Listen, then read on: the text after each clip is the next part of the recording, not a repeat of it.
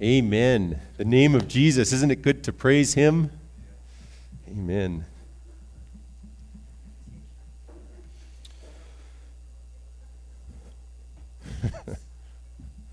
Do you have something you want to share with the rest of us?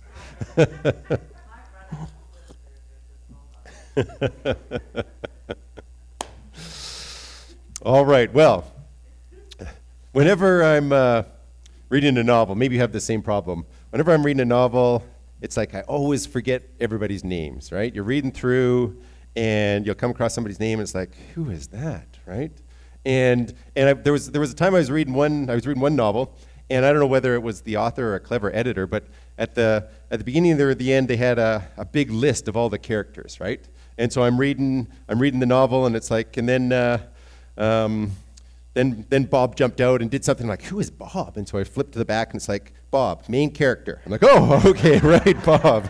And then I keep on reading, and it's like, and then Jane showed up, and I'm like, Jane? And I flipped to the back, and it's like, who's Jane? And Jane, Bob's mom, right, or something like this. And just a really short little thing that shows who all these characters are, because I for whatever reason, I just can never remember who all these people are in the books, right? And the chapter that we're in now in Acts, we're going to be at the end of chapter 11 and into Acts chapter 12. And this chapter, there's like 19 names in there, not to mention a whole bunch of places and a whole bunch of people groups. And well, I got lost reading through it. And so what I thought I would do is I would do one of these lists of all the people, right?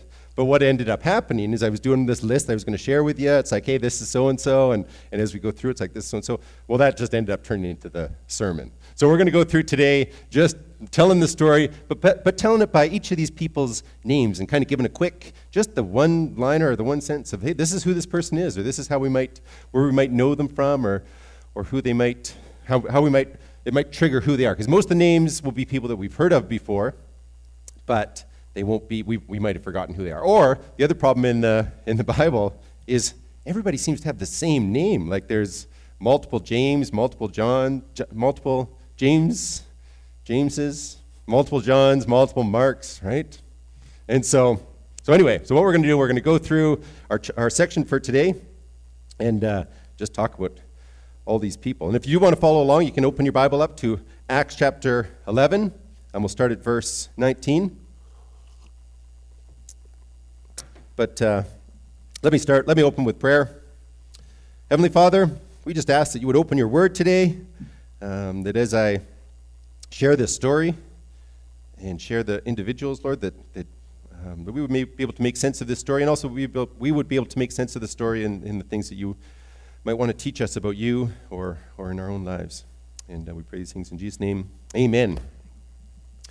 Okay, so Acts chapter 11, verse 19. So starting at verse 19, we read about Stephen. This is the first person that's mentioned there. And Stephen, he was one of the 7 that were chosen as the first church deacons. And we read about him earlier in Acts. He was martyred in Jerusalem. And so at the time of chapter 11, where we are now, Stephen is dead. And the persecution that was associated with his death scattered the church, right? Everybody was gathered in Jerusalem, and then the church from that point scattered. And some of the Christians went up to this city or town called Antioch. It was about a 700-kilometer journey from Jerusalem. And when they got up there, they told the Jews that were living there all about Jesus. And now some men, including some from the island of Cyprus, which is an island off the Mediterranean coast there, about a 300-kilometer journey to Antioch by ship. So some of the men from Cyprus also came to Antioch, and those men started telling the Greeks there all about Jesus. And lots of people believed. All right, now maybe, hopefully you're not asking, but maybe you're asking, well, Jesus, that's another character. Who's this guy, right? Well, Jesus, whom these guys that went to Antioch, whom these people were telling about, he was a man, lived about 2,000 years ago. His birth, his life, his death, and his resurrection, they'd all been prophesied. And at the time of Acts chapter 11, he had died. But then he rose from the dead. So at this time, he's actually alive. And this whole book is about him. In fact, this whole world is about him. He's the guy that all these Christians follow. But he's not only their master, see, he's also their servant. He died for each one of them. You might say he's one of the three, Father, Son, Holy Spirit. And he's often referred to as Lord. And in Acts chapter 11 here, he's referred to as Lord a few times. And he's also God. And in Acts chapter 11 and 12 here, these references to Lord kind of, they're almost a little bit ambiguous. They raise that question. Does the Lord here, when Luke, who's the author of Acts by the Holy Spirit, when he says Lord here, is he referring to Jesus or is he referring to God? And the answer, of course, is yes, right? He's referring to Jesus, he's referring to God. So anyway, this news about Greeks finding out about Jesus, about turning to the Lord in Antioch, finds its way to Jerusalem. And people in Jerusalem, the Christians in Jerusalem, hear about this stuff that's going on. And verse 22, this was still a big deal. Even though different people groups had been hearing about Jesus, it's still, the early Christians, they hadn't expected this good news of Jesus to be accepted beyond just the Jews. And so every time a new people group hears about this, they're like, whoa, what? Like they're still surprised, which is awesome. It's like it's just like maybe you hope that it's like this surprise where it's like, really? Jesus is being shared with the Greeks and they're accepting him and they're being saved as well? Awesome, praise God.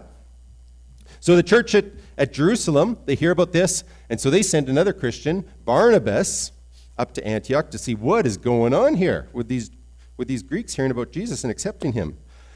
Now Barnabas, he was from that island of Cyprus, and you remember men from Cyprus had gone over to Antioch and were telling, these were some of the people that were telling the Greeks all about Jesus. Barnabas, which is actually his nickname, and it means son of encouragement, he was just this super encouraging guy. And Barnabas, being from Cyprus and having recently returned from a visit back home, he likely knew some of the men that were proclaiming Jesus to the Greeks in Antioch. And also, Barnabas was a Levite. This is the Israelite tribe that takes care of the temple and the tribe from which the priests come. So he probably had he was the perfect guy to send up. He had a little bit of extra cred, and he also had a connection already with the guys that were witnessing in Antioch, and so he was the perfect guy to go up and investigate what was going on. Anyways, I love this Barnabas guy. Check Acts chapter 11, verses 23 to 24. Just hearing about Barnabas makes me smile. All right, so Acts chapter 11, verse 23.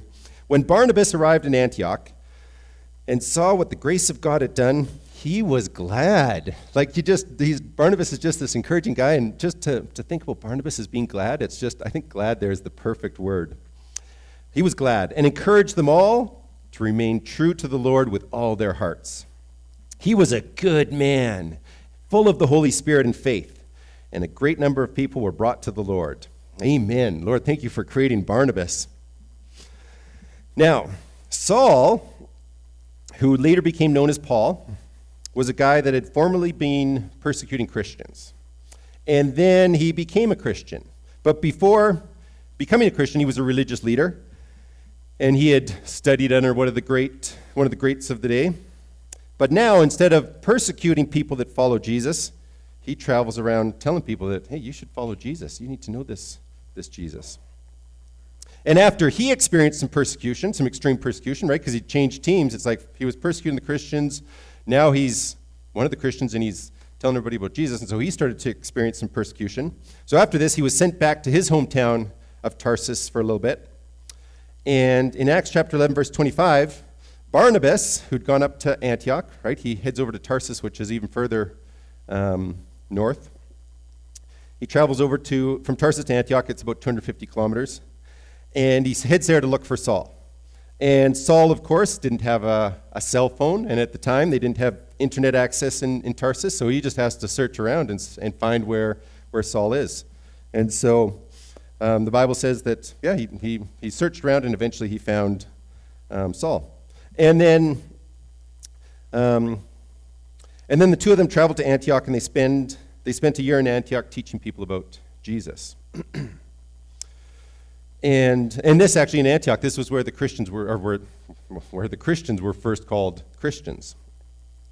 All right, so about this time, Saul and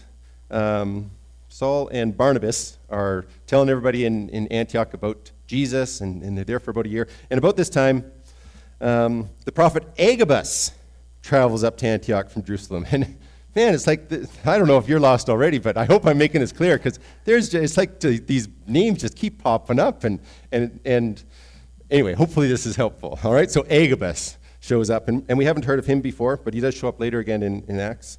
But he travels up from Antioch, up from Jerusalem, and later on, like I say, he shows up in Acts chapter 21. And in that story, Saul, he's planning to travel to Jerusalem, and Agabus meets up with him before he heads off to Jerusalem. And the prophet Agabus, he takes Saul's belt, right? Because prophets, they just like being dramatic. And so he takes Saul's belt. I don't know if he takes it off or if he's like, hey, Saul, can you pass me your belt? Or he probably does something dramatic and whips it off, right? And then he ties himself up with Saul's belt. And he warns Saul, he says, the Holy Spirit says that you'll be bound up like this if you go to Jerusalem. And Saul goes to Jerusalem anyway, because Saul is Saul. That's just the kind of guy that he is. But back in Acts chapter 11, verse 28, Agabus, the same prophet, he travels up to Antioch, and as a prophet, he delivers a message from the Holy Spirit. The Holy Spirit, well, who's that? Is that another character? Yeah. The Holy Spirit, he's also one of the three, Father, Son, and Holy Spirit. He's also God. And as God, he's all-knowing. And so he knows that there's a famine coming. And he wants his people to know about this famine. So he has his prophet Agabus tell them. And the Holy Spirit actually showed up for the first time in this chapter a few verses earlier in verse 24, where it tells us that Barnabas was full of the Holy Spirit. And that's the cool thing about the Holy Spirit for us today. If you're a Christian, then you too have the Holy Spirit. All of us have our own spirits. That's part of our humanity, right? And Jesus had his own spirit separate from the Holy Spirit as well. But as Christians, we also, when we become Christians, we're filled with the Holy Spirit, and we have the Holy Spirit. And he leads us, and he teaches us, and he guides us, and he's with us always. And so this famine that the Holy Spirit warned about took place in the days of Claudius. And he was the Roman emperor from AD 41 to 54. And the events that we're reading about today take place from 44 to 45. So the reign the events here, they're right in the middle of Emperor Claudius' reign. And Roman Emperor Claudius, he was generally considered an ally of the Jews, but in about the year 49, he expelled the Jews and the Christians from Rome. And you can read about that. That's in Acts chapter 18, verse 2.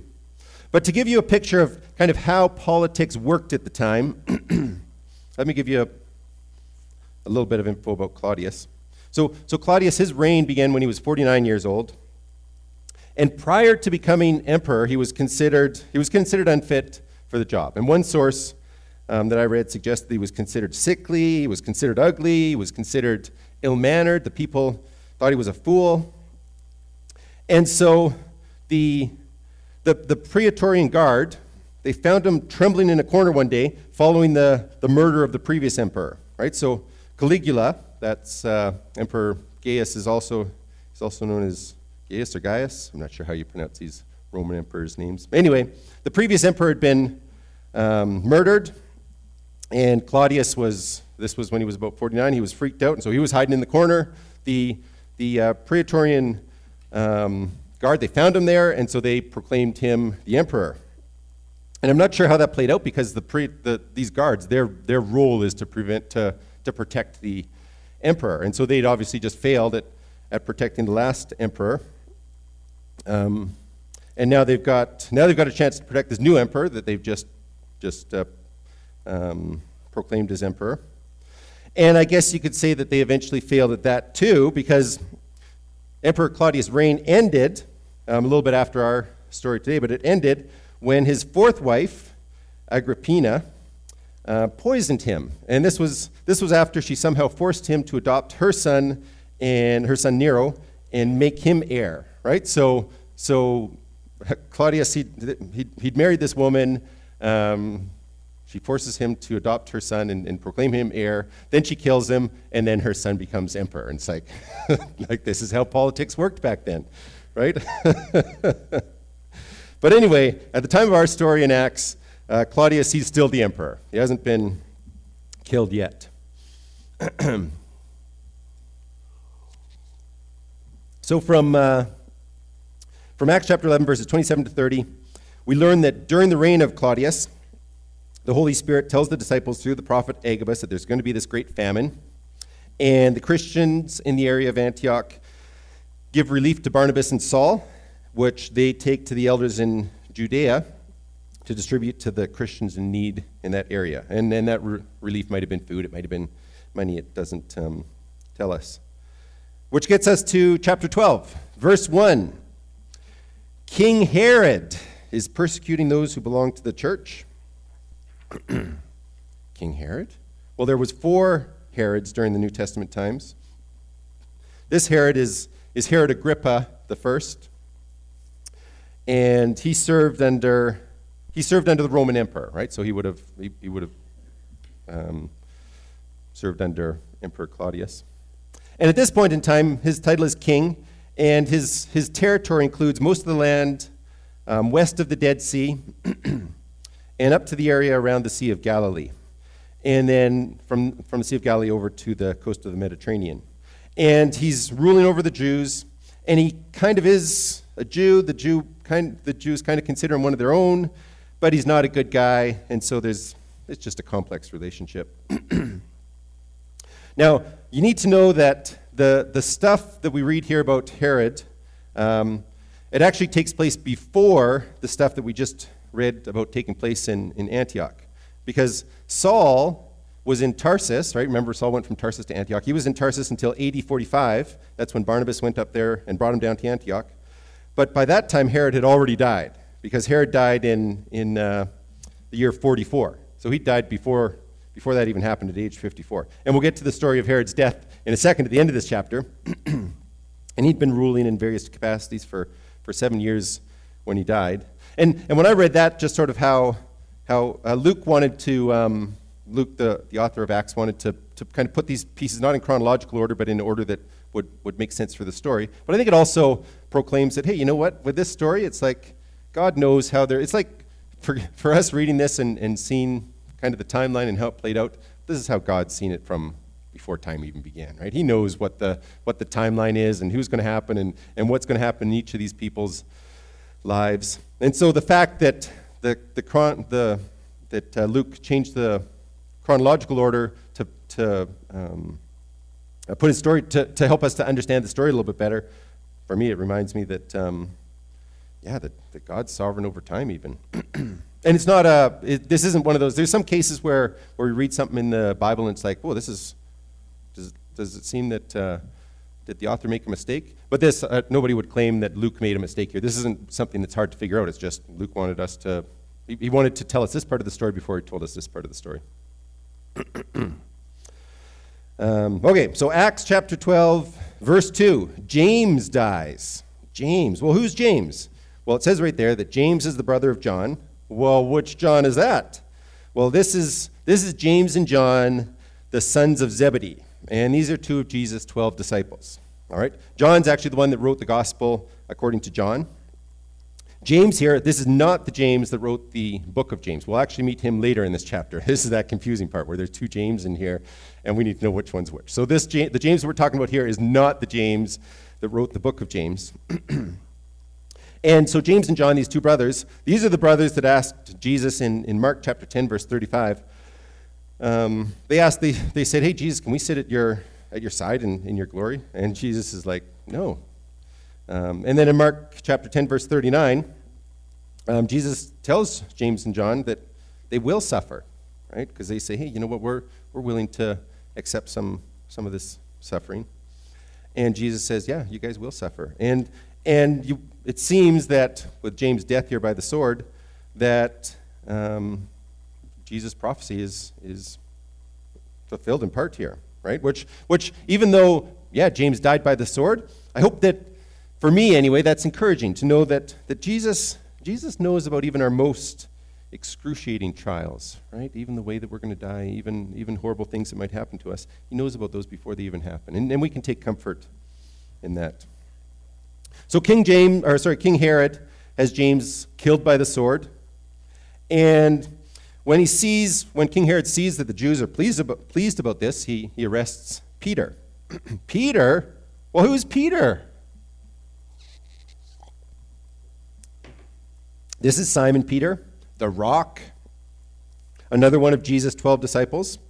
And he was a leader in the early church, and we see him as a leader in these earlier chapters of Acts. A fisherman. His dad had probably died when he was young, and he and his younger brother Andrew, another one of Jesus' 12 disciples, might have been raised by James and John's mom and dad. There's a little bit of conjecture there, but you can kind of put some of the stories together and say, hey, maybe this is what was going on. Acts chapter 4, verse 13 suggests that he was viewed as a common man, right? And it makes a big deal about that, hey, here's this guy that's everybody thinks is a common man, and yet God's working through him powerfully. So Peter, he's arrested, he's put in jail. In verse 4, we see that 4 squads of soldiers are assigned to guard him. Well, that's 16 soldiers, which seems like a lot.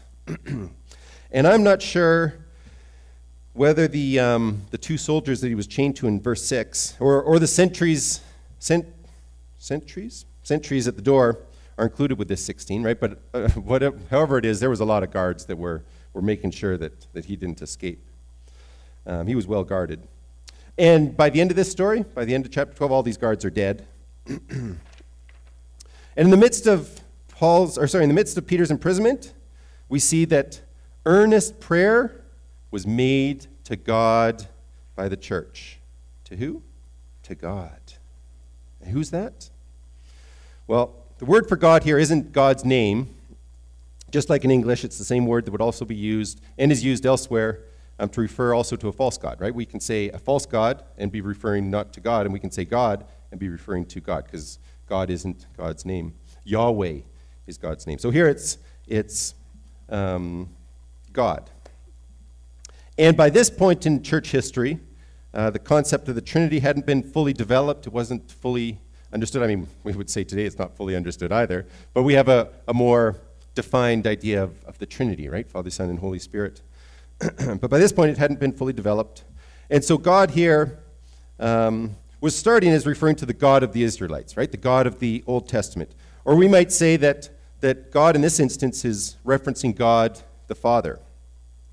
And one of the three, God is one of the Father is one of the three, Father, Son, and Holy Spirit. But still, God also refers to Jesus, and God also refers to the Holy Spirit, right? Because the Father is God, Jesus is God, the Holy Spirit is God, but at the same time, the Father is not Jesus, Jesus is not the Holy Spirit, the Father is not the Holy Spirit. God is one being and 3 persons. And this is confusing for us because for us, I'm one being and I'm one person, right? And that's the way that it is for each of us. But for God, he's one being, but 3 persons. And so you ask, well, why does this even matter? Why do we need to understand this about God? Because we can see relationship within God, right? And here in Acts, we see relationship in the church. Now, of course, the relationship in the church, that all may be one, or even you think about marriage, right? The 2 become one. But these relationships, they'll never be one to the extent that God, Father, Son, and Holy Spirit, is one. But still, we see our relationships modeled in God, or the other way around is probably more accurate. We better understand God through our imperfect relationships, right? And so understanding, just pondering and thinking about this idea of the Trinity and how God is on his own, he's in relationship, right? And the unity that's there. And when we think about the unity that's in our relationships, it helps us to understand God, and also understanding God helps us to seek that kind of unity in some of our relationships. So back to Acts chapter 12, verse 7. Peter is in jail, well guarded and chained, and then an angel appears. And by this time, Peter's more accustomed to seeing angels, so he just goes with it. It's later on it says something along the lines of, I wasn't sure whether that was a real angel or a vision, so I just went with it. Later on he finds out that, yeah, actually this was real. And the angel gives Peter some instructions. Gates open, chains fall off, there's urgency, right? And the question, one of the questions that came up for me is, why do angels have to do things this way, right? How does this even work? Is this angel given instructions from God in heaven, or is the Holy Spirit guiding the angel?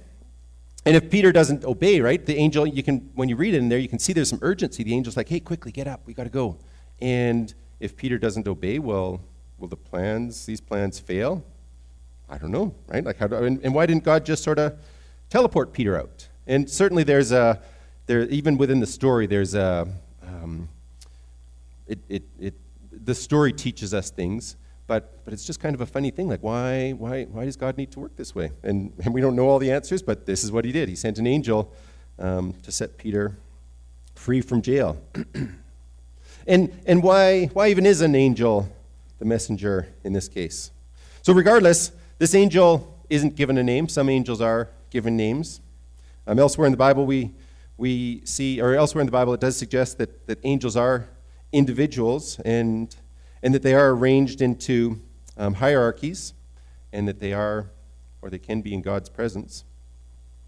Later in this chapter, in verse 15, some of the Christians mistakenly refer to Peter's angel, and we might ask, well, what does that even mean? Matthew 18, verse 10, Jesus is talking about children, and he says, see that you do not despise one of these little ones, for I tell you that their angels in heaven always see the face of my Father in heaven. And so is Jesus here saying that, hey, we've all got guardian angels? I don't know. At the end of our section for today, an angel strikes King Herod down. And is this a different angel than the one we see earlier? So there's lots of questions, but the message that we see throughout the Bible regarding angels is this, that there is a spiritual realm. It's different than this physical realm that we live in. There's different kinds of creatures, right? Because angels are created as well. And it seems that things work differently between these two realms. And God is sovereign over both realms. He's sovereign over the physical realm, and he's sovereign over the spiritual realm. So at the end of this angel story, Acts chapter 12, verse 11, Peter does realize that, hey, this angel actually is real. It wasn't just a vision. And Peter actually did escape from jail, and he's free again. But note this, in verse 12, Peter says, the Lord has sent his angel and rescued me. All right, so who rescued Peter? The angel? No, the Lord. That's right. Good job. The Lord rescued him, right? Angels, just like us, they're creatures through whom God accomplishes his good purposes. And this is also one of those examples where the ambiguity regarding who is meant by the Lord is helpful, right? Peter is addressing Jesus as Lord, and so who was it that dispatched this angel? Was it Jesus? Was it God? Yeah. All right, so let's carry on. Acts chapter 12, verse 12. Peter's free, so he heads to Mary's house. Mary? Who's Mary? Well, it tells us the mother of John. Oh, who's John? Well, it tells us it's the guy who's also called Mark. So who's John Mark? Well, this is probably the guy that wrote the gospel according to Mark. He's a Jew. He's Barnabas' cousin. He becomes a missionary traveling companion of Paul or Saul and Barnabas. And at one point in their missionary journeys, Mark leaves to head back to Jerusalem. And this later becomes a little bit of a point of contention between Saul and Barnabas, which you might expect that maybe you'd expect, or you wouldn't be surprised at a little bit of contention with Saul But Barnabas is such a nice guy, right? He'd never argue. And so, am I dropping out there? Am I okay? I'm good? All right.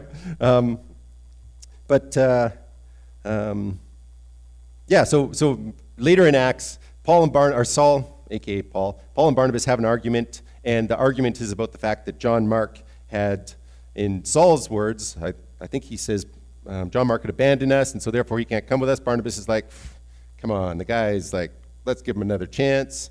And so they have this big argument about this, and you can understand that Saul, that's more his personality, like just deal with it head on. Barnabas is more the nice guy, and so you just wonder what this discussion looked like. But you can understand from Barnabas' personality that he's going to be the guy that's sticking up for John Mark in this situation.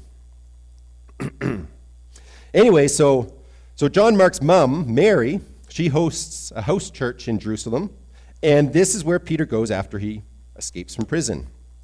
And when he arrives at Mary's house, Peter knocks at the outer entrance, and Rhoda goes to answer. She tells the believers that it's Peter, but they don't believe her. And in the culture of the time, Rhoda had everything against her as far as having a voice. She's a servant, she's female, she's young. And not only that, but in verse 14, she's so excited to hear Peter that she forgets to open the gate, right? And she runs back in, and maybe this is what she's like, right? She's not the calm, measured one, but the over-the-top, excited one. And so then they come and say, she runs in and she says something about Peter, and they're like, oh, here goes Rhoda again, right? It's like, so she's one that she probably doesn't have a lot of respect. She's probably not somebody that they're going to listen to right away. But you'd think that by this time, the believers would have learned that it's like, hey, you know what? God's going to speak through the least of us, the ones that society might not give a voice. I remember Luke 24. This is when the women report on the empty tomb, right? And they're ignored because, well, can you trust women's voice? Would be kind of the question of the day. So they report on the empty tomb. Jesus is alive. Luke chapter 24, verse 11. But the apostles did not believe the women because the word seemed to them like nonsense, right? It's just this attitude. And it seems that attitude with Rhoda is still there. It's like, come on, God's going to work through the least of us. So history repeats itself. Eventually, they do let Peter in, and they're all super excited and amazed. Peter motions them to be silent. And you can see Peter, I think he's the opposite of this. He's the calm, measured, maybe the boring one. He's like, right? Rhoda's like, Peter's here. Peter comes in, and everybody is silent, and then he tells them about what had happened. And then he tells them, hey, go and tell James and the others all about this. Like, tell James? This must be the same James that we heard about earlier, right? But it can't be that James because he's dead. Different James? That's right. This is the James that's the brother of Jesus. And he wrote the book of James, and he's becoming a leader in the early church, and this is why Peter wants this to be reported to him. And there's actually lots of historical literature or historical records outside of the Bible that make reference to James. And so from that perspective, he's like a figure that helps us to tie the early church historically to the period. And some of those records suggest that he was executed around the year 62. But he's still alive at this time. And Peter instructs the Christians to let him know what has happened. Meanwhile, Acts chapter 12, verse 18, Peter's escape from jail is causing no small commotion amongst the soldiers. And King Herod has a search conducted. Peter isn't found. So he orders the sentries, the guards, to be executed. And then King Herod travels from Judea, the province where Jerusalem is, up to Caesarea, which is the Roman capital of the region, and it's also a military port city. And from Caesarea, about 100 kilometers along the coast of the Mediterranean, further north up, there's two cities, Tyre and Sidon. And these two cities, they're outside of Herod's reign. Remember, Herod's reign was kind of sort of from the, for the most part, from the Jordan River over to the Mediterranean. And these two cities are about 100 kilometers and 150 kilometers further north of Herod's reign, further north of Caesarea.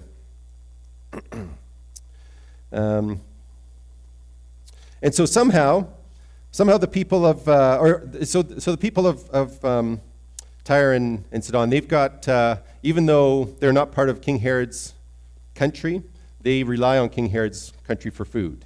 And so they're having some trouble. I don't know what the disagreement is. Depending on how you translate it into our Bibles, it suggests that Herod was mad at them, or it might be that they were just having an argument. But either way, there's some problems with them getting food and this arrangement that they have, and so they want to talk to King Herod to get this sorted out. And it turns out that they have a connection with King Herod, and his name is Blastus. And Blastus, he's King Herod's personal bedroom assistant. The text literally says Blastus was over King Herod's bedroom, right? Like this was his role. But it wouldn't have just been, it would have been sort of a personal assistant, but it also would have been there would have been some power and authority associated with this role. So Blastus, and this whole part about Tyre and Sidon and Blastus, it's one of those weird things where it's like, God, why did you even put this in here? Like, how does this fit in with the rest of the story? And I don't know, but I believe that God put it in there for some reason. Anyway, Blastus sets up a meeting between King Herod and between the people of Tyre and Sidon so that they can sort out this food issue. And according to historical records outside of the Bible, King Herod held a big celebration. I think this took place every year, and it included, the big king in his royal robes and everything, but it also included some sporting events and this kind of stuff. Anyway, he held this big celebration. It was in honor of the Roman emperor, and the details that the historical records give us versus the details that we have in the Bible, we can see that, it looks like these are the same events. So he holds this big celebration in honor of the Roman emperor. King Herod dons his royal robes. He sits on the throne, and he, in this case, he delivers this big speech. And the royal robes that are mentioned in Acts here, they're like woven with silver. And when the sun hits them, it's magnificent. It looks awesome, right? Like, we don't want to use that word to describe things that aren't God, but this is how the people would have described it, that here's this king, and he just looks magnificent. And so the people are like, just saying that King Herod is great, that he's like a god.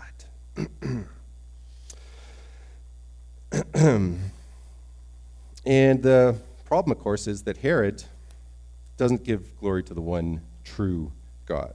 And so what happens? An angel of the Lord strikes Herod down. And it's significant and it's interesting here that Herod's done all kinds of bad things. I mean, he killed James. And it's when we get to this point that it's like, this is the thing where God sends an angel to strike him down. And I believe that the reason is because this reflected what was going on in Herod's heart, right? That he maybe you can do some awful stuff. But there comes a time when your heart is just so rebellious against God, so rotten that it's like God chose that was the time when he had to send an angel to strike Herod down. And so he does. And this chapter concludes with an update on the expansion of God's word. God's word increased, it multiplied.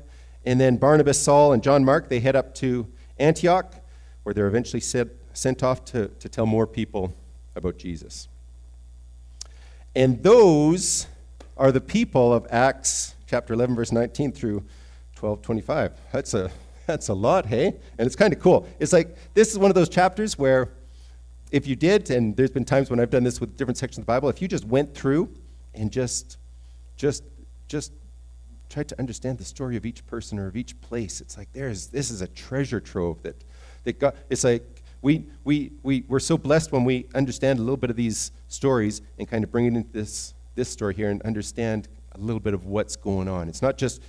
We can't just jump into this story without having any background. We can, but we're going to be so much more richly blessed and learn so much more about God and what he's doing when we can understand a little bit of the stories of the people that are told about in this chapter. So let me add a couple more thoughts before we finish up. First, like I mentioned, reading through this section, there were there were a few parts that I didn't understand, right? Like why was it that James was killed by Herod, but Peter was rescued by God, right? Why didn't God rescue James? And we know that the believers were praying for Peter, but the text doesn't imply at all that it's like, oh, the people were praying for Peter and that's why he was rescued. And they weren't rescued. They weren't praying for James. That's not what it's implying. It's just implying that, hey, by God's sovereignty, he decided that it was James' time to die, and he still had things he still wanted to work through Peter. But it's like it doesn't. There's no. We can't say, oh yeah, this is why God did this. We can only say, you know what, God, this doesn't make a lot of sense. But by faith, I'm going to keep worshiping, trusting, and obeying you, right? And that's the same thing in our lives. So there's going to be times when it's like, Lord, why did you do this to this guy and this to this guy, or why did you do this to me and bless this person this way? I don't understand that. And we want to ask God that He would grant us the faith that we would be able to continue to serve and worship Him even without being able to understand. There's times when He allows us to understand, but our faith shouldn't be based on understanding. And then a second thing that kind of popped out to me in this is that we see some messed up politics in this section, right?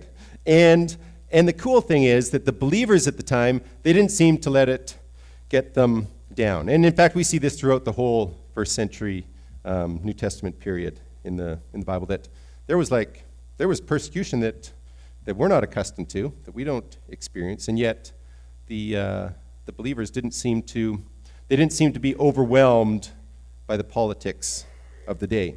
And here in Alberta, of course, we're heading into an election. And of course, in our federal politics are also always kind of a little bit messy. And we want to remember that there is no perfect candidate or party. Our allegiance is to God's kingdom. Just like the believers in the first century, right? We don't get overwhelmed by these things. We don't need to control these things. We want to be wise. We want to get involved in the things that happen in this world. But our hope, of course, is not in the perfect candidate getting elected. Our hope is in Jesus. All right, so let's finish up. We met a lot of characters in this section of Acts. And there's a guy, I don't think he's a Christian. His name is John Koenig. And he invents words to capture emotions that aren't already named. And he's compiled them in the Dictionary of Obscure Sorrows. And I'm not recommending it because I don't know if they're all great definitions or not. But he has one definition in there. It's one of my favorites. It's this word that he invented called sonder. And he says sonder is that thing where maybe you're driving along and you look out in an apartment building and you can see somebody through the window, right? And you suddenly realize, you see people in a whole bunch of the windows, and suddenly you realize those people all have lives going on, right, that are just as complex as mine. And there's stuff that I have no idea. And this is probably going to be the only interaction I ever have with that person, just seeing them in that window, right? And it's just that, Sonder, he says, just that feeling where all of a sudden you realize that, hey, there's more than just my big life.